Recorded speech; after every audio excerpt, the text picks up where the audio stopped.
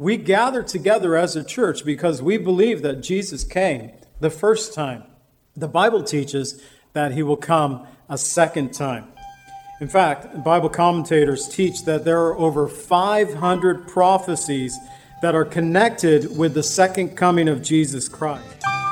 You're looking too far for that need you have inside.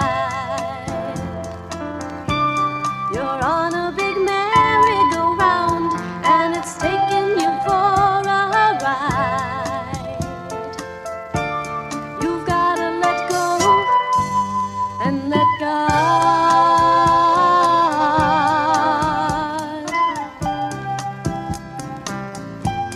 Welcome to the Cleansing Word. We invite you to stay with us as Pastor John Pennell of Calvary Chapel, Lake Villa, takes us through a verse-by-verse study from God's Word. Each Monday through Friday, we'll be airing messages to encourage you in your faith that you might grow in the knowledge of our Lord and Savior, Jesus Christ. I hope that you enjoy this broadcast, and I'll return at the close of this teaching to give you more information about our church and how you can obtain a copy of this message. Now here's Pastor John with today's message from God's Word. Do in your life, he can get rid of pain and get rid of strife. All you've got to do is let go and let God. Our points in this teaching that I have, knowing the time, from Romans 13:11, we're going to look at the regathering of Israel into her land, the rapture of the church, the 7 years of tribulation, second coming of Christ, and a new heaven and a new earth. Father, I pray that you would be with us. And Lord, I realize that I'm attempting to give a lot of information in this message today. And Father, I just don't want it to be an information dump into our minds, our heads. But Lord, I want us to heed the words that Paul gave first to the church there in Rome and now to all the churches since that time, knowing the time, Lord, that we would see that your return is soon to come, that our salvation is nearer now than when we first believed. So I pray, Lord, that you would bless this teaching, bless our time together this morning. Help us, Lord, to just gain a little understanding of your word, but Lord, help us to be able to apply it to our lives. We ask in the name of Jesus, amen. Which brings us to our third point, the 7 years of tribulation. We're going to go back to Isaiah 26, verses 20 and 21 to springboard off, where it says, Isaiah 26, verse 20, "Come, my people, enter your chambers and shut your doors behind you. Hide yourself, as it were, for a little moment, until the indignation is past." Verse 21, "For behold, the Lord comes out of his place to punish the inhabitants of the earth for their iniquity. The earth will also disclose her blood and will no more cover her slain." Well, until the wrath of God is poured out upon his enemies, Isaiah counsels the faithful bride to hide herself. This is perhaps a reference to the rapture of the church found in the Old Testament, and the church being caught up into the heavens while God's indignation and wrath is being poured out upon the earth for a period of 7 years, what we know of as the 7 years of tribulation. It is only after the church is taken away that God will once again focus his attention on the nation of Israel. And that's why it's so important that the nation of Israel is in the land today, that God focuses his attention upon the redemption of his chosen people. While there are those within the church who do not believe in a coming tribulation, most believers fall into one of three categories. There are those who are post-trib, are those who believe that the rapture will take place at the end of the tribulation. Mid-trib believe that it takes place in the middle of the tribulation. Pre-trib, like Calvary Chapels, get that right, before the tribulation. Post-tribulational view of the rapture of the church teaches that the church will be raptured moments preceding the second coming of Jesus Christ. There are some difficulties with this. First, they connect the 7 trumpet judgments of Revelation to the trumpet of God that's found in 1 Thessalonians 4:16. But these are not one size fits all trumpet blast. They each have their own distinct purpose. Second, we find the second coming. At the second coming, Jesus comes with his church, not for his church. In Colossians 3:4, it says, when Christ, who is our life, appears, then you also will appear with him in glory. So at the second coming, Jesus comes with his church, not for his church. Therefore, we will already be with him, since the church has already been caught up into his glory. And finally, Scripture teaches that God keeps his children from wrath. And one of the reasons I believe that we do not go through the 7 years of tribulation. I've already read one of these verses, but again, we find in another place. In 1 Thessalonians 5:9, for God did not appoint us to wrath, but to obtain salvation through the Lord Jesus Christ. We have not been appointed to wrath. There's only one place in Scripture that refers to the Great Tribulation. About the 7 years of tribulation, we find that there's only one place. In Revelation 7:14, it says, these are the ones who come out of the Great Tribulation and washed their robes and made themselves white in the blood of the Lamb. It's the only place in Scripture that it refers to the Great Tribulation. And yet, this is not referring to believers, but to those who are martyred during the tribulation for their faith in Jesus Christ, those who refuse to take the mark of the beast, the Antichrist, that number that we know, 666. And they will, in Revelation 6:10, cry out to the Lord, how long, O Lord, holy and true, until you judge and avenge our blood on those who dwell on the earth. These are vengeance-seeking believers who were killed because they would not take the mark upon their right hand or their forehead, but also they will serve the Lord day and night in the Lord's temple. The pre-tribulational view, that which Calvary Chapels hold to, that which I've always been taught as I grew up, not as a Calvary Chapel guy, but in the Southern Baptist Church. But we have the same position on these end-time events. And I've always held to this, that the church will not go through the coming tribulation, but the Lord will take us out, harpazo, that Greek word to be snatched away or caught up. But also because of what Jesus said. In Luke 21:36, he says, watch therefore, and pray always that you may be counted worthy to escape all these things that will come to pass and to stand before the Son of God. We are to be praying to escape because Jesus said we should do so, that we would escape the coming judgment of God. In Daniel 9:27, it says, and he shall confirm a covenant with many for 1 week, but in the middle of the week he shall bring an end to sacrifice and offering, and on the wing of abominations shall be one who makes desolate, even until the consummation, which is determined and poured out on the desolate. This speaks about a completion of the 7 years of tribulation before the second coming of Christ. At the end of that time, God's wrath will be poured out upon this world. The Lord Jesus Christ will return in power and great glory. And so in the coming 7 years tribulation, God will, during that time, he will pour out his wrath upon an unbelieving world. The second coming of Christ, and this one, there's so much that will take place. All I'm trying to do is to cover a little bit of the second coming of Christ. It precedes his millennial reign, 1,000-year reign upon the earth. I didn't really put any of that in my notes, but it is believed also at that time will be the great white throne judgment that Scripture talks about. Again, if you have another hour, we could get into these things. I didn't want to go that deep into it, but I wanted to hit some of these key points. The Bible teaches that the Lord Jesus Christ is coming again. We gather together as a church because we believe that Jesus came the first time. The Bible teaches that he will come a second time. In fact, Bible commentators teach that there are over 500 prophecies that are connected with the second coming of Jesus Christ. Isaiah 40 verses 10 and 11 says, behold, the Lord God shall come with a strong hand, and his arm shall rule for him. Behold, His reward is with him, and his work is before him. He will feed his flock like a shepherd. He will gather the lambs with his arms, carry them in his bosom, and gently lead those who are with the young.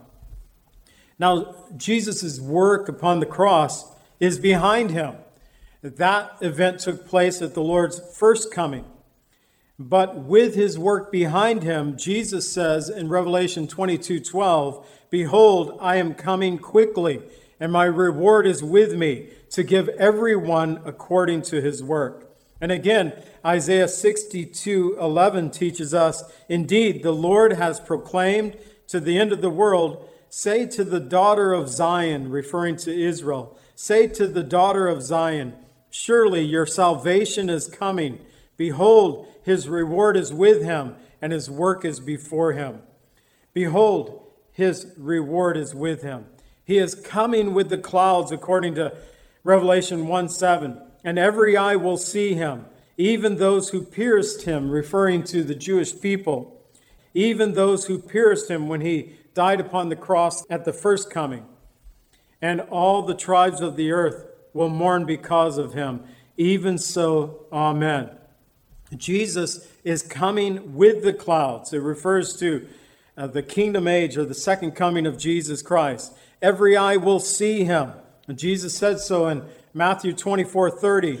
"Then the sign of the Son of Man will appear in heaven. Then all the tribes of the earth will mourn, and they shall see the Son of Man coming on the clouds of heaven with power and great glory." Even those who pierced him, referring to the Israeli people who had their hand involved in the death of Jesus Christ at his first coming. And Zechariah 12:10 says, "I will pour on the house of David and on the inhabitants of Jerusalem the spirit of grace and supplication, and they will look upon me whom they have pierced." All the tribes of the earth will mourn because of him. Talking about all the other nations besides Israel. Zechariah 12, verse 10, we continue, "Yes, they will mourn for him as one who mourns for his only son, and grieve for him as one who grieves for a firstborn. Even so, amen." This is like, in the Greek, it's like saying, "Amen, amen." I'm going to put a strong emphasis on this one. Even so, amen. Amen, amen. Or so let it be. This is coming. In Acts 1:6, it says, "Therefore, when they have come together, they asked the Lord, 'Lord, will you at this time restore the kingdom of Israel?' Acts 1:7 says, "And Jesus said to them, 'It is not for you to know the times or the seasons which the Father has put in his own authority.'"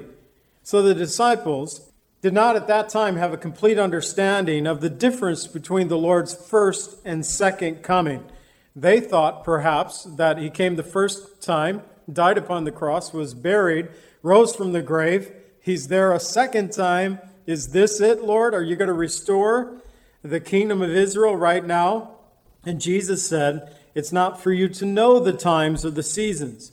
Sadly, within the church, there have been a number who have attempted to set dates and to say that even though Jesus said we cannot know the time or the season of his coming, I figured it out. I have this, brilliant mind that's smarter than Jesus, who is God, who created all things. They're in some ways saying I'm smarter than God. Jesus said we can't know, but I figured it out. This stood out never more greatly to me than in 1988 when a pastor came out with a book saying 88 reasons why the Lord will return in 1988. Yes, I date back to 1988, even before then. And one of my friends actually preached I don't know if he preached all 88 reasons why the Lord was going to return in 1988, but he preached it the Sunday night before the Lord was scheduled to return. And so that next Sunday, I poked fun at him for his message that he had given. But what was also interesting is the same author in 1989 came out with a book saying 89 reasons why the Lord might return in 1989. got a little smarter this time. He threw the word might in there. While he will return, while he might return. We're not to set dates. We are to be ready. In Matthew 24:36, Jesus said, "No one knows the day or the hour, not even the angels in heaven, but my Father only." We are to always be waiting for the return of Jesus. We're not to worry about the dates. We're to live as if the Lord could return at any time. And this should naturally give us a spirit of evangelism, that we should be concerned for others, that they would come to faith in Jesus Christ as well. In Matthew 24:42 and 44, it says, "Watch therefore, for you do not know what hour your Lord is coming, but know this, that if the master of the house had known what hour the thief would come, he would have watched and not allowed his house to be broken into. Therefore, you also be ready, for the Son of Man is coming at an hour that you do not expect." So Jesus' second coming will be followed by his millennial reign, a 1,000-year reign upon the earth that the Bible teaches about. I'm not going to go into that, but we find that Jesus will rule the nations with a rod of iron. During the millennial reign, we read about this in some of the passages from Psalm 2:9, Revelation 2:27, Revelation 12:5, Revelation 19:15. All talk about Jesus ruling and reigning upon this earth. And even talks about at the end of the 1,000-year millennial, during that time, Satan will be locked in the abyss, but will be released once again. He will raise up an army against Christ. And one might think that a 1,000-year reign of Christ would not have anyone desiring to rebel against the Lord, but upon Satan's release at the end of the 1,000-year reign, it exposes the true condition of man's heart. It proves that even in a perfect world where Satan has been bound and locked away for 1,000 years, where Jesus is ruling in righteousness and justice, that man's problem is not his environment, it is a condition of the heart. In Jeremiah 17:9 and 10, it tells us, "The heart is deceitful above all things and desperately wicked. Who can know it?" In verse 10, "I, the Lord, search the heart. I test the mind, even to give every man according to his ways, according to the fruit of his doing." So the second coming of Jesus Christ will usher in the millennial reign of Christ. And then after that comes the new heaven and the new earth.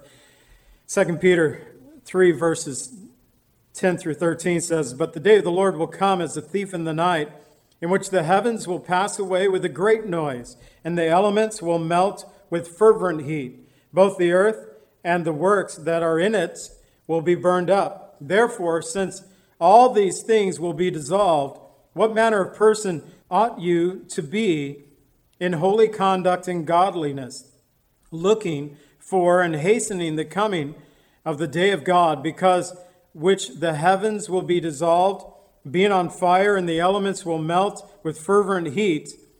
Nevertheless, we, according to his promise, look for new heavens and a new earth in which righteousness dwells."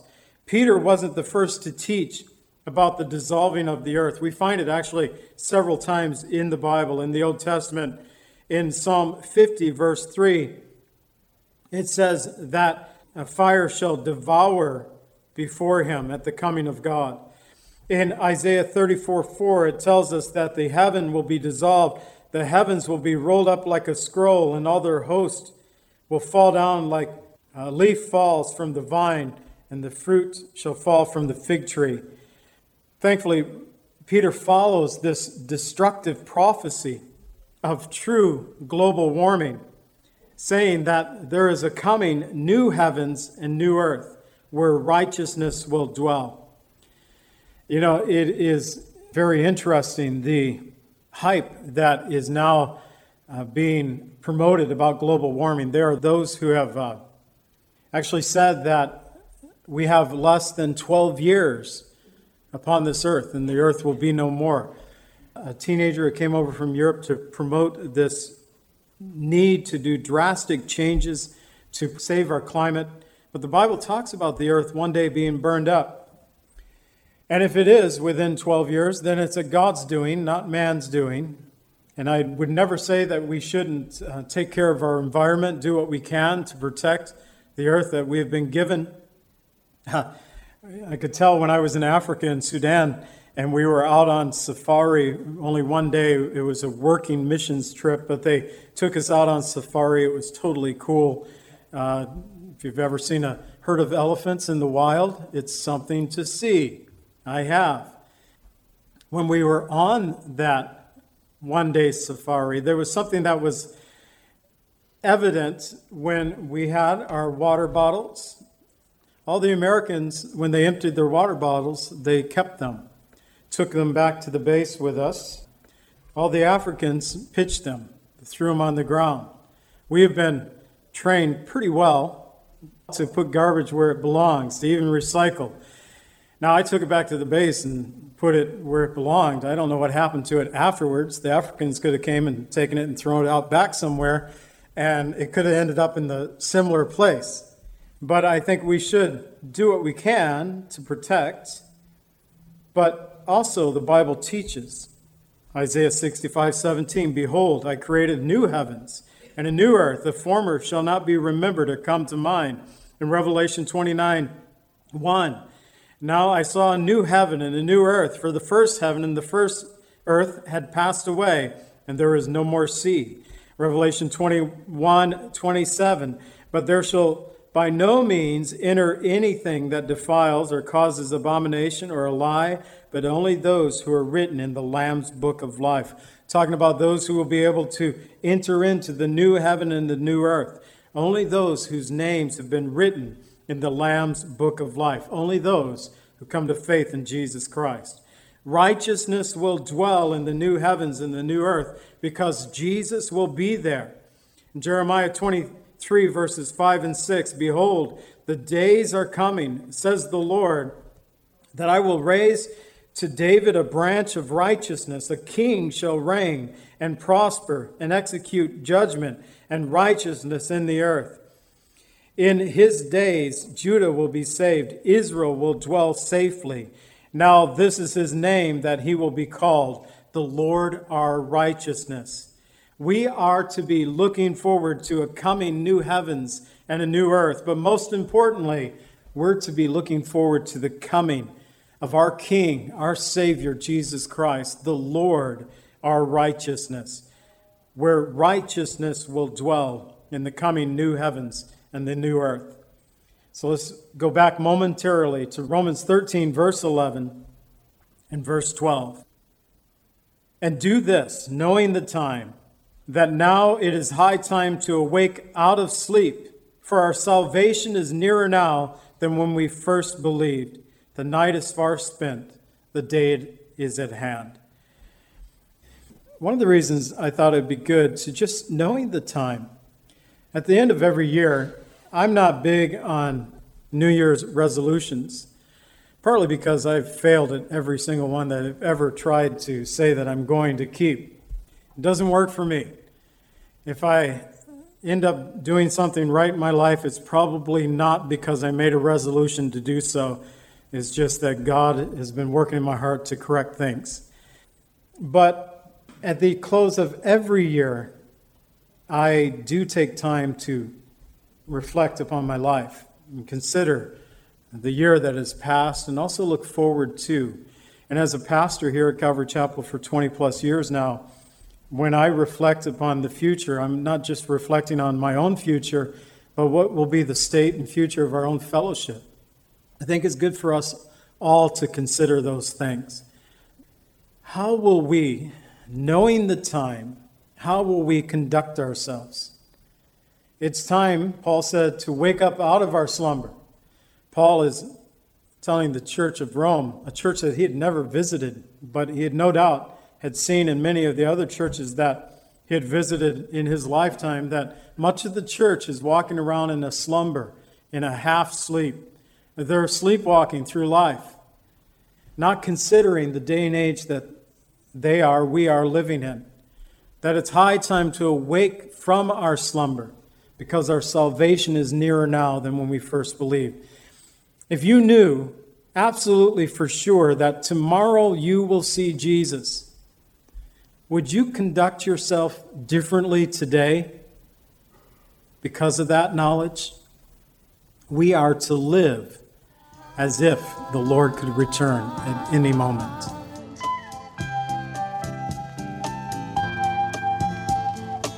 Calvary Chapel is a fellowship of believers in the Lordship of Jesus Christ. Our greatest desire is to know Christ and to be conformed into His image by the power of His Holy Spirit. If you would like more information about Calvary Chapel, or if you would like a copy of today's message, please contact us at 847-265-0646. That's 847-265-0646. Thank you so much for joining us today, and may the Lord richly bless you as you worship Him today.